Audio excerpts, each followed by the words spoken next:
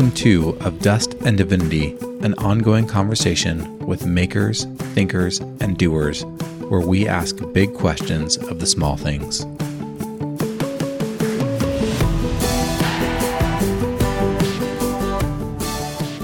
And my mom was pretty key in that. She's a nurse, and she's always told me that it's my job to know my medical history. It's my job to understand my conditions. It's my job to know what medications I'm taking and why, and be a very informed patient. Unfortunately, though, sometimes doctors even look suspiciously on that, and that is a very frustrating thing when, you are just trying to get help. And yet doctors are looking at you with that eyebrow raised like, are you exaggerating? I don't know if I believe you, and just feeling like you not only have to go through life sick, but then you have to convince people that you are in fact sick. And that is just an awful feeling. Of Dust and Divinity is an ongoing conversation carrying threads from one episode to the next. Like, if the podcast itself were a table in the back corner of your local pub, and each round of guests are like friends gathered at the table in free-flowing conversation. At the table with me today are beautiful souls who I cannot wait for you to meet. Here they are. All right. Well, my name is Layla Lopes. I've been married to my husband, Jared, for about 10 and a half years now. We have 3 beautiful little babies. Elijah is 9 years old. Eden is 7. And Ella, our littlest baby, is going to be 2 in November. And I know they're not really babies anymore, but I'll always forever call them my babies. I've been a registered nurse in my beautiful home state of Oregon for over 13 years. And I work primarily in the oncology setting or cancer care.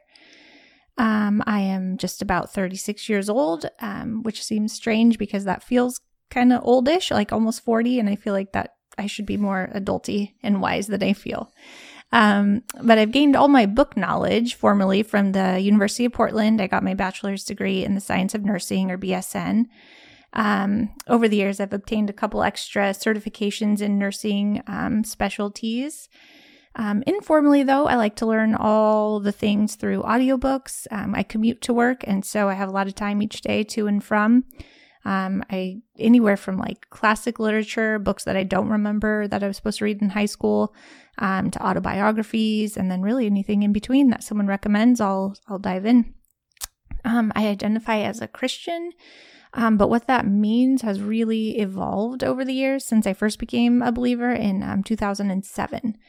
So I started as like getting to know that there actually is a God and learning about what I think he expects from me, evolving to learning really who Jesus is and what he has done and who I am in light of the good news of the gospel, and how that just causes me to relate to those around me. So if I could clone myself, one of me being who I am, being a married mother and an oncology nurse, which I love, the other would maybe be a long-term medical missionary overseas. All right. Hi, guys. My name is Heather. Thanks for having me today. I am currently medically retired due to disability, but before that, I worked as a certified peer recovery specialist for the state of Maryland. It's basically a recovery coach for people seeking recovery from mental health and/or addiction issues. I am a wife and a stepmom to 2 great kids. They're 14 and 10 years old. I'm a white female in my mid-30s, and I do not feel old enough to have a teenager. I have a bachelor's degree in psychology and have worked in the behavioral health field throughout my professional life prior to retirement. I am a follower of Jesus, and my faith is the most important aspect of my life and is the lens through which I view the world. If I could clone myself and do 2 occupations, at least one of us would be healthy and would be working as a full-time artist. And I'm your host, Caben Kramer. I'm a 4th-generation California farmer, farming walnuts on fertile Concow land along the edge of the Feather River. I'm a husband and father to 2 awesome kids. I identify as a white male and am loving my 30s. Formally, I'm educated as an engineer, though I've never actually practiced engineering as a profession. I identify as a follower of Jesus and find the teachings and lifestyle of Jesus attractive. If I could clone myself and do 2 occupations, my clone would probably be a cultural anthropologist.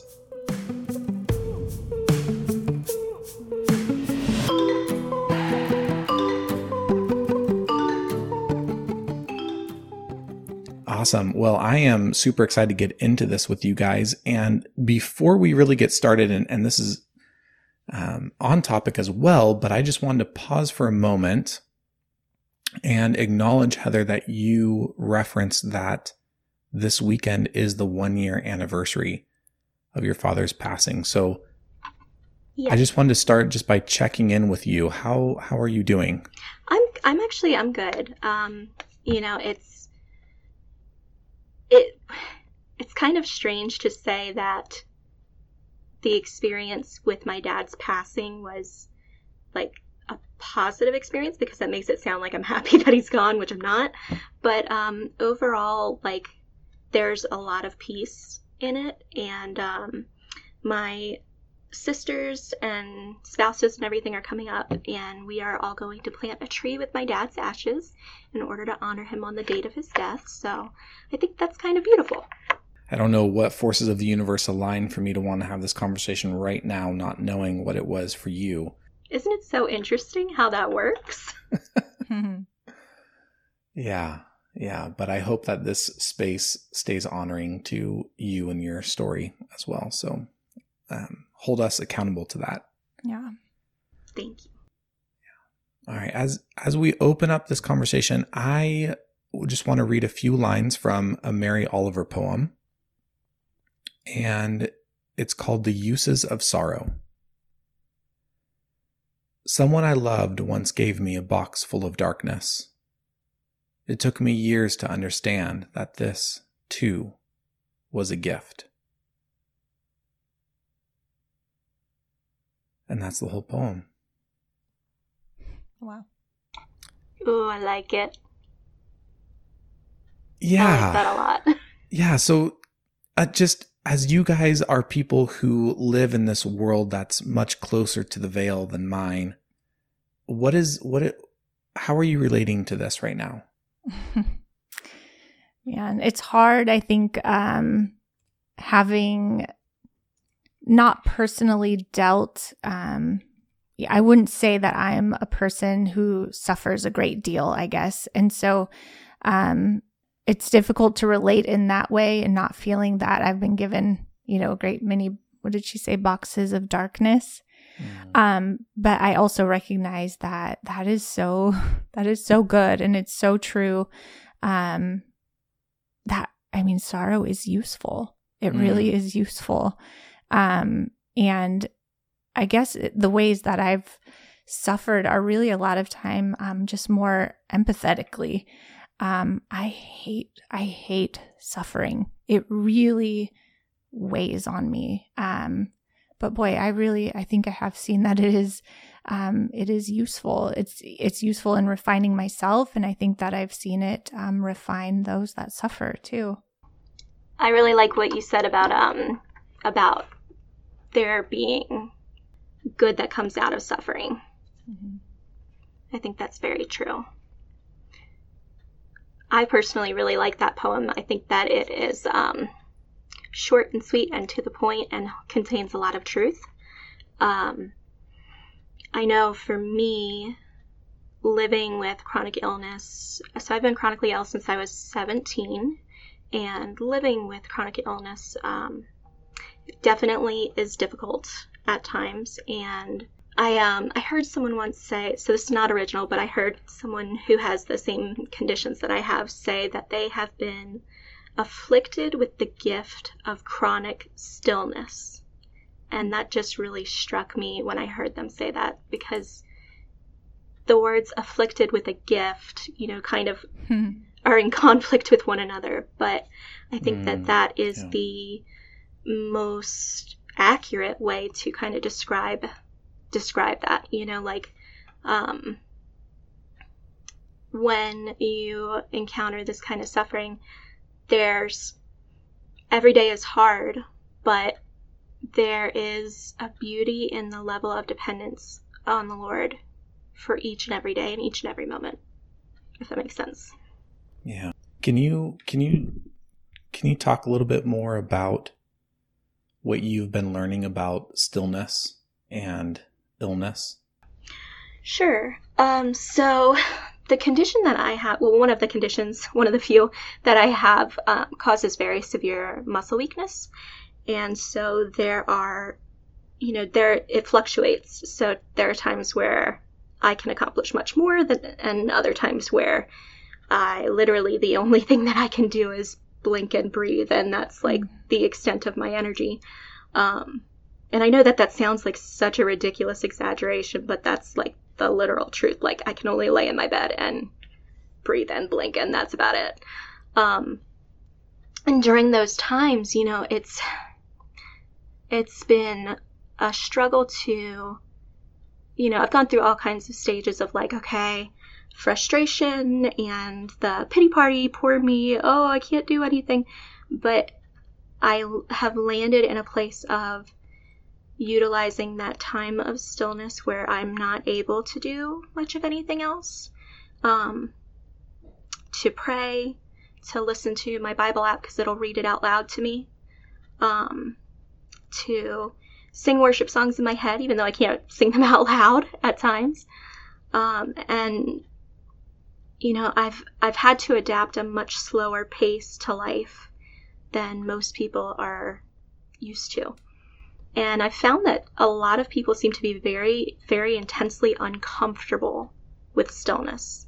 And I think that that's kind of evident in recent times, with quarantine and people having to stay home and be, not out and about doing their busy stuff. I think we stay busy in order to just distract ourselves. But when we're still, that's kind of when all the stuff comes up, and so people avoid that at all costs.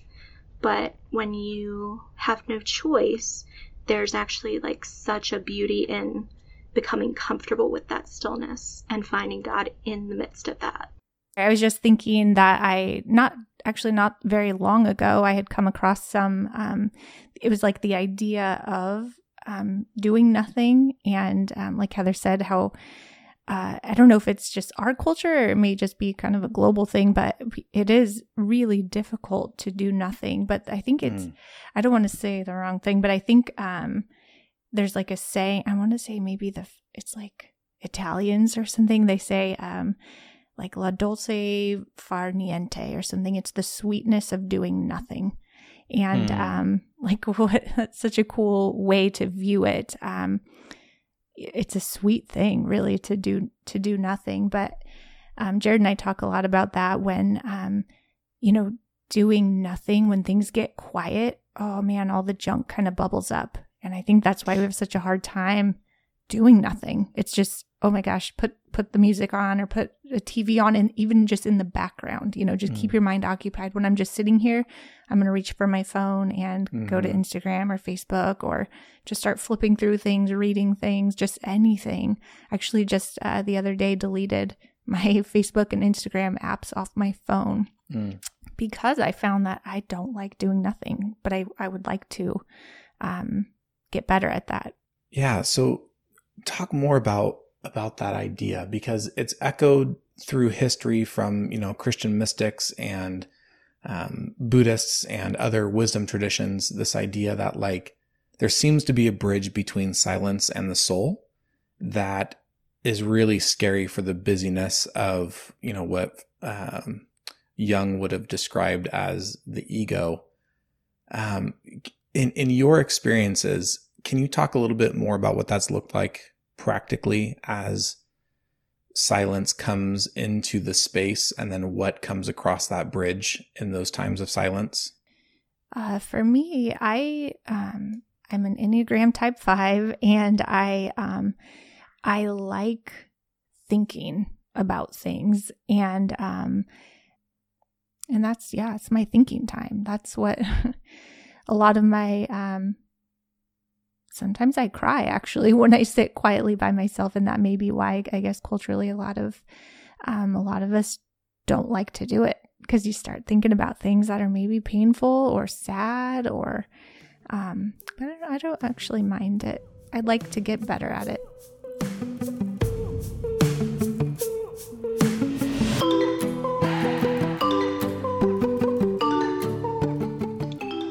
I think when I first started really trying to intentionally be more like quiet, I guess I would say. It was probably about 4 years ago. I actually, my husband and I decided that we were going to get rid of our smartphones and go to dumb phones. And do you know how ridiculously difficult they make that these days? It was insane. Like, it was way more expensive to have a dumb phone than it was to have a smartphone. So, which just doesn't make sense.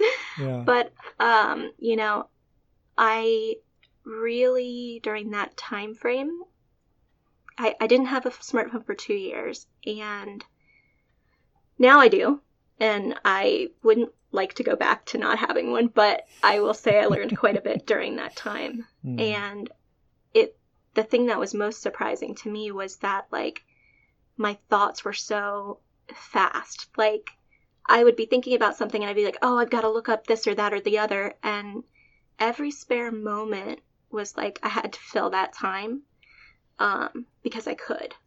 Like, I'd be sitting in a traffic light, like, okay, don't take out your phone. Duh, not a good idea. But I would be like, oh, I got to look up that recipe for such and such, you know, and it's like this compulsion to take care of that while I'm just sitting here thinking about it. And when I got rid of my smartphone and got rid of the opportunity to do those things, it was really surprising, like, how much I realized, like, okay, this was causing me to, like, my thoughts to be all over the place. I felt super disorganized. I felt super overwhelmed and distracted. Do you feel like because of those periods of silence, you know yourself better? Yeah, I think so. Actually, most definitely. You can't know somebody if you don't hear them, you know? And I think when we're just constantly distracted, you know, with input, you can't hear your own self, you know? And like, Caben, if I could never hear you, if I've never heard your heart, or, you know, I could never say that I actually know you, you know? And so I think when we sit with ourselves, I ask myself a lot how, and this may be part of being a type 5, it takes me like 6 days to determine how I feel about something. And I just wouldn't be able to do that if I didn't have the space to, like, really ask myself that. I think for me, I would actually have to say, from my experience, no, simply because I'm really, really intentional during those time frames to focus on praying and scripture and those kind of things, because when I found that when I do that, that is when the time becomes uplifting and encouraging to me. And when I kind of just let myself think about my life, my past, this, that, or the other, it's not a time of healing, or, you know, like it kind of sends me into discouragement. Yeah, I asked that question because it seems to me that the pitch for technology, right, which you guys both kind of identified as being a large source of distraction. You know, technology promises, like, hey, this is going to make your life better. You're going to be more connected. You're going to have everything you need. And it seems that as human beings, I mean, we could trace it all the way back to, you know, like the Luddites and other people like that. But, like, there's been this sense of, like, does technology take something from what it means to be human? And it sounds a little bit like there might be a hint towards this thread that, yeah, this idea of, like, perpetual distraction might actually flatten the human experience instead of expand it. Yes, I agree with that. I'm laughing because my husband and I have this conversation all the time. He's very much like, he's a type 5 as well, actually, and very intellectual and into technology and advancements and all of that kind of thing. And I'm kind of like, hey, let's go live in the woods and, you know, build a fire. As long as it has a dishwasher, I'll be okay. You know, like, I found that, I think that the more quote-unquote connected we are, the less connected we actually are. I think it's an illusion, but that's just my my view of it. So, yeah. No, I would agree too. it's hard. I think, humans are we are such social creatures. And I think technology and social media, I mean, even the name social media, it's under this guise of like connectivity. And, but it's such a false connection. And, I think it's really a wedge. I mean, we've all gone to a restaurant and have looked around. It's amazing. Or standing in line somewhere or sitting and waiting for your table or whatever. And you just look and everybody's got that glow on their face because they're looking down at their screen. And I'm always it kind of is heartbreaking. And I've certainly been guilty of doing the same. And I really try and be aware of my, I think Heather even called it like the impulsivity of like reaching for your phone. And I really try not to do that because I want to be, I mean, even just people watching, there's so much to learn. And I hate that when I see, couples at a restaurant. I mean, not in a judgmental way, but I think, man, I wonder, I don't know, just what conversation is missing or what could be happening in that time that they're both face down, Yeah. And then I come to this juxtaposition because at the very same time that those things are true, it's also technology which is facilitating this conversation and facilitating anyone who's going to listen to this conversation. Yeah, and definitely. I would like to think that conversations like this help people connect with themselves or with the spirit inside of them or with the world around them in some way. And so I find myself coming back to this place of like, man, I don't think I can throw the baby out with the bathwater, but it's almost an impossible balance to strike because even in this podcast, I find scheduling times at work in this podcast, it can be competing for the real material relationships that are in my life, right? Whether that's my wife or my kids or other people, that even this positive form of technology can still be competitive for my attention and my time. That's a tough balance because you're right. I have family in Iran in the Middle East that I would know nothing about them if it weren't for, social media and this podcast and all the podcasts I listen to and using my smartphone on my drive to listen to my audiobooks, like all of that it is meaningful and it's important. And, man, I commend you, Heather, got rid of her smartphone. That's amazing. I thought I was making big leaps by deleting my Facebook app and my Instagram app, but that is a big leap too. It is. I've got my smartphone now, so don't give me too much credit.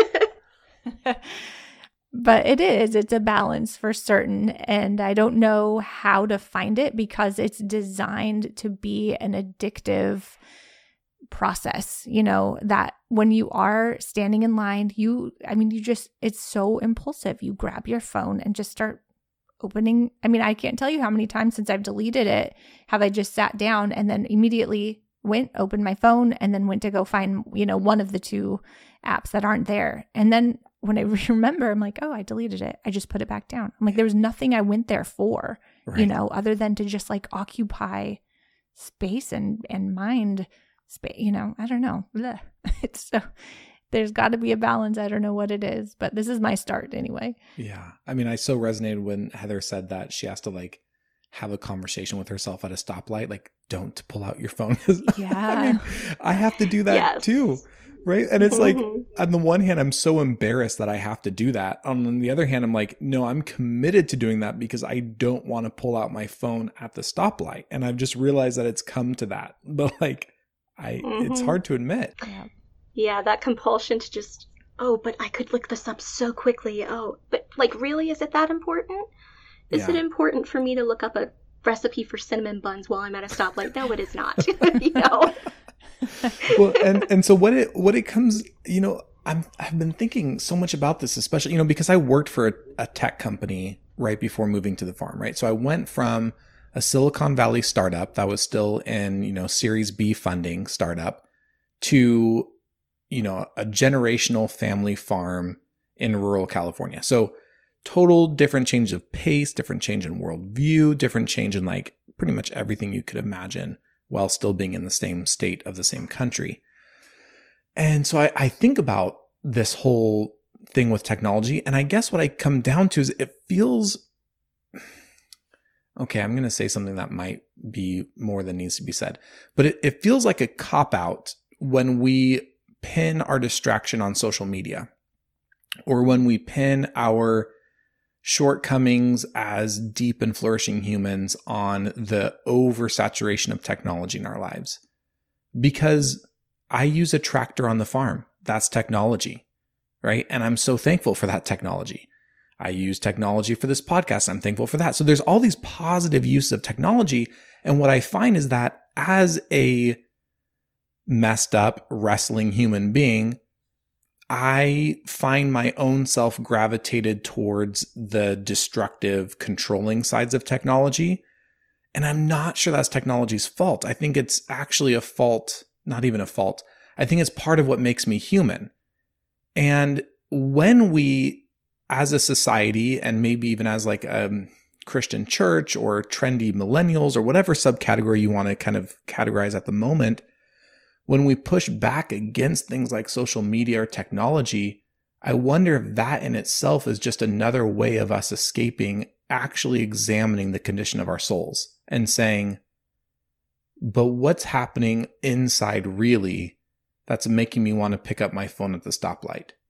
And I think that is the hard conversation. And so it's so much easier to have a conversation where we just like demonize Google and Facebook and Instagram and Amazon, instead of getting to this place where we actually have to deal with our own demons. That's good. I'm also grateful. I mean, even working in the medical field, what in the world would we do without all of our like technology advancements? I'm so grateful. I guess my pushback for social media, and a lot of it is it's the design is actually to be addictive. They've designed it in the same way that they do. That's 100% true. Yeah. Yeah. They've designed it in the same way that they do like slot machines. You know, you get that little flat every time you open your app, just like every time you pull down on that lever at the slot machine, you don't know, like, is that little red flag on my Facebook? Is it going to be a comment? Is it going to be a like? Am I going to have nothing at all? Because that's part of the addiction. It is like, is refreshing and finding like, what's the next thing that, you know, is there anything going to be there? Is it a good thing? Am I going to get a message or a comment? Because those are exciting. Likes are, you know, yeah. And that's the tricky part is it's, yes, I love seeing my family in Iran. I love that we're recording this podcast. I love that I have a working vehicle that takes me to my job. I need all this technology, but man, there's that, you know, humans are so good at taking a good thing and like kind of, wrecking it a bit. And, I think the design of the addiction is what like really bothers me, and how compulsive I find. I'm like, oh, they won. Look at me going for my phone and, you know, at the stop sign. and I experienced, so I manage like 5 or 6 different Instagram pages, and like 2 of them are pretty much inactive. Like I haven't posted anything there in over a year. But then what Instagram does is every week it'll give me 3 notifications on that inactive account. And all it is them saying, look at this thing that this one random person posted, or this one friend of yours followed this other person. And so it, even when I ignore it, it generates that little addictive lever for me to pull. And because I'm a little bit like, I'm a zero inbox kind of guy, like I like just having things clean and neat in my house and in my technology, I'm like neurologically compelled to switch over to that account just to look at that dumb bot generated notification just so it clears the queue so I can get on with my life. And it's, oh my gosh. Yes. It's so annoying. Yeah, I really see a lot of truth in what you guys are saying. When I did get rid of my smartphone for 2 years and I didn't have, Facebook, like I didn't get on Facebook at all. I got off of that because I was having the issue of comparing myself and my life to others and then being discontent with what I had. And I did kind of demonize Facebook itself, you know, as the problem, when the truth is like, there are responsible ways to use Facebook, you know, and it was just that I could not at that time use social media responsibly, without it causing things in my heart that I didn't like.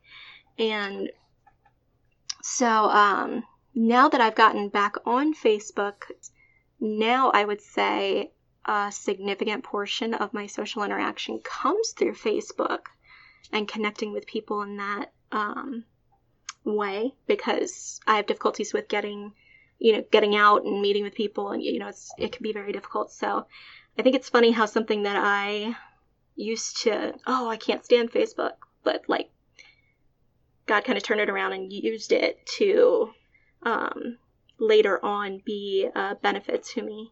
And thankfully, I don't have currently that struggle with that comparison that I used to.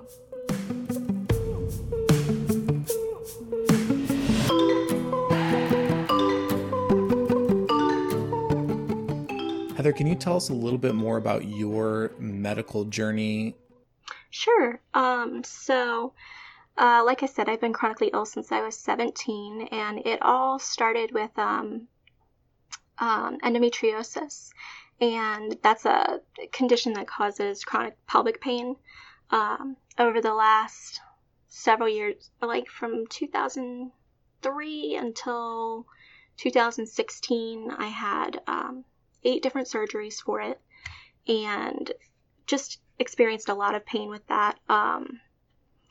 But it's actually kind of improved over the last couple of years, so I'm very grateful for that. But that's how everything started. And then for many, many years, I knew that we were missing a piece of the puzzle, that something more was wrong, but we just couldn't figure out what it was. All my tests kept coming back normal, and I kept thinking, I know that this is not normal. My body is not functioning the way that it should. And it's just a very frustrating time trying to figure out what was going on and why. And eventually I was diagnosed with narcolepsy, and so that was huge for me, because it was like very eye-opening, like, oh, okay, so I'm so tired and sleepy for a reason. That's good. It's not me just being lazy or just like not wanting to do stuff. It's like my brain cannot regulate REM. That was good to know. And treatment for that helped somewhat, but I still felt like, okay, we're still not quite there yet on figuring out the last piece of this puzzle. So I went and saw a rheumatologist, and they have diagnosed me with an autoimmune connective tissue disease called Sjogren's, and that's where your body attacks the moisture-producing glands throughout the body, which can cause all kinds of stuff to go haywire. And then 2 years ago, it went from, just having regular fatigue and just being sleepy and tired all the time and achy and nauseous and all, just kind of feeling bleh all the time, to actually, I started having trouble walking. Like, the first thing I noticed actually was weakness in my neck, holding my head up. And I just blamed it on all my other conditions, because I had like 6 diagnoses at this point. So I just blamed things on that. Then I started having trouble with holding my arms up long enough to shampoo my hair in the shower. And then, then the walking became an issue. And as soon as the walking became an issue, it was like, okay, I can't ignore this anymore. So I was able to go to a neuromuscular specialist, and they diagnosed me with a condition called myasthenia gravis. And it's basically where, like, there's nothing wrong with the muscle. There's nothing wrong with the signal from the brain to the muscle to move. It's where the two meet and talk to one another that's jacked up. So not enough of the signal saying, hey, move, gets through. That's the Heather, version. So that was in May of 2018. Since then, I have had, 8 different hospitalizations, because at its worst, this condition can cause weakness in the respiratory muscles, where you're like literally feel so tired, like you can't even breathe and expand your chest and, to continue breathing on your own. And it also causes difficulties with swallowing. So whenever those things happen, that's when I have to go to the hospital. But I am on some new treatments, and they are helping significantly. So that's good. And just trying to find the balance and the new normal of what a good day looks like, because it has definitely changed significantly from what it was, even a year ago, 2 years ago, 3 years ago, of what a good day looks like. So I had to stop working last year right around this time, and that was very difficult because I loved my job. But I will say it definitely has been helpful, because now I'm not trying to keep up with working while managing these symptoms. And it's definitely just been a journey. Chronic illness it's hard to manage, and there's a lot of layers and aspects to living with it that people would realize or think of if you haven't experienced it. Thank you for sharing. So I'm curious, because of course all of us message to our children what a good day looks like, right? And it's usually starts something simple like clean up your room and be polite and respectful. But then as we grow through life, like we layer it with so many different things. So now you've been in a season of life for at least a few years now where you're having to like undo some of that layering and rebuild a new definition of a good day. So where are you? Like, what does a good day look like now? Like, can you walk us through a little bit of that deconstruction process of all maybe your childhood and young adult hopes and dreams, and what that was like, and then now how you're rebuilding that sense of what a good day is? Oh, yeah. So a good day before, was one where I accomplished things, and, our culture is very accomplishment-based. That's to be successful, you kind of measure it by your accomplishments. And that's not possible for me, because if I start measuring it by my accomplishments, that gets pretty dark pretty quick. But for me, a good day is more so about maintaining balance than anything else. Because on good days physically, when I am able to do a little bit more than I can another day, if I push myself too hard, then I'll have several days where I'm not able to do anything. So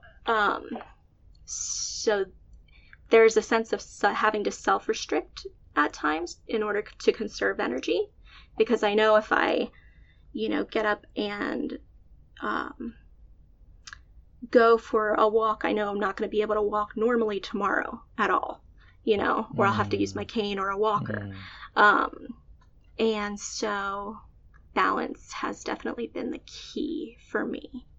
And I would say the other thing is just letting go of the way that I thought my life would look, and just embracing the season that I'm in and what I have been given has been huge. And I heard you mentioning that, there would be one diagnosis and one piece of the puzzle, and then you had this sense of like, no, that's not quite the whole piece of the puzzle. Did you find that there was a lot of advocacy done on your behalf by your doctors, or that you really had to learn what it meant to self-advocate in the medical system? What was that like? Oh, gosh. No, not a whole lot of advocacy on the part of my doctors. In fact, I had a lot of them treat me as though I were, it was all in my head, which, it was neurological. So, they were kind of right, but not right in the way they were meaning, Yeah. But I definitely had to learn to advocate for myself. And my mom was pretty key in that. She's a nurse, and she's always told me that, it's my job to know my medical history. It's my job to understand my conditions. It's my job to know what medications I'm taking and why, and be a very informed patient. Unfortunately, though, sometimes doctors even look suspiciously on that, and that is a very frustrating thing when, you are just trying to get help, and yet doctors are looking at you with that eyebrow raised like, are you exaggerating? I don't know if I believe you, and just feeling like you not only have to go through life sick, but then you have to convince people that you are in fact sick. And that is just an awful feeling. Yeah, it really is. I wish I could say like, oh gosh, Heather, I've never heard of such a thing happening where you have to like really advocate for yourself and a doctor raised his eyebrows at you. I can't believe it. But it is, I think especially for people who experience a lot of these autoimmune conditions, and I think we still just don't know enough. But, with heart disease, you can see it. With heart disease, you can see it, and with leptin in the blood and, Crohn's disease or ulcerative colitis and those kinds of things, we can see it and we can kind of measure it. But a lot of that stuff like Sjogren's and the myasthenia gravis and lupus and a lot of, and even ones that we just don't even have names for yet. So we call them things like chronic fatigue syndrome. A large population of people just chronically don't feel good. We don't feel right. And it is just kind of like, well, here, try this anxiety medication, and my heart hurts for Heather and people who like Heather. And, you really have to be a self-advocate, sometimes more than I think you should have to be, but it's so important. Currently I've been a nurse for over 13 years, and I spent the first half of that time on the inpatient side, so actual bedside hospital nursing, 12.5-hour shifts with a patient ill in bed. I did, a lot of it was general medical and oncology. We also for a time had the dialysis unit on my floor, so we had a lot of kidney failure patients as well. And then the oncology population. So we did, chemotherapy and a lot of blood product transfusions and end of life care. So patients who were in the active dying process, and my job was to be their nurse for that 12.5 hours and kind of like walk alongside them on that journey. And then currently for the last 6 or 7 years, I've been doing outpatient nursing. So I do, what that means is we have like clinic hours. It's not a 24-hour 7 hospital. We are open from, 7 a.m. to like 6 p.m. And we do radiation. And so patients who have mostly cancer diagnoses come and get treated every day. For the most part, a lot of radiation treatments are Monday through Friday. And so I'm the nurse there, and I help manage symptoms and kind of do assessments and report to the physicians if I think something's not going well. We do a lot of skincare because sometimes radiation can have an impact in that way, and a lot of interdisciplinary coordination. So if I find that a patient's expressing a desire to kind of stop seeking active treatment, we can talk about hospice. I can get the social worker involved or care management, the dietitian, all kinds of things. And that's my role. It's kind of like a lot of things, but in the radiation setting. Yeah. And with that setup and introduction, you are ready for the episode that's going to drop on Thursday, where we get deep into the stuff of death and grief. For show notes or to connect with this community of seekers, visit us online at www.ofdustanddivinity.com. Join our Facebook group, which is called Of Dust and Divinity Podcast Community, and engage us on Instagram at Of Dust and Divinity, all one word. Hey, and if this conversation was meaningful to you like it was meaningful to me, leave a rating and a review on your favorite streaming platform so that more people just like us can discover this podcast and join in the conversation themselves. And don't forget to subscribe. Here is a sneak peek of the next episode. Enjoy.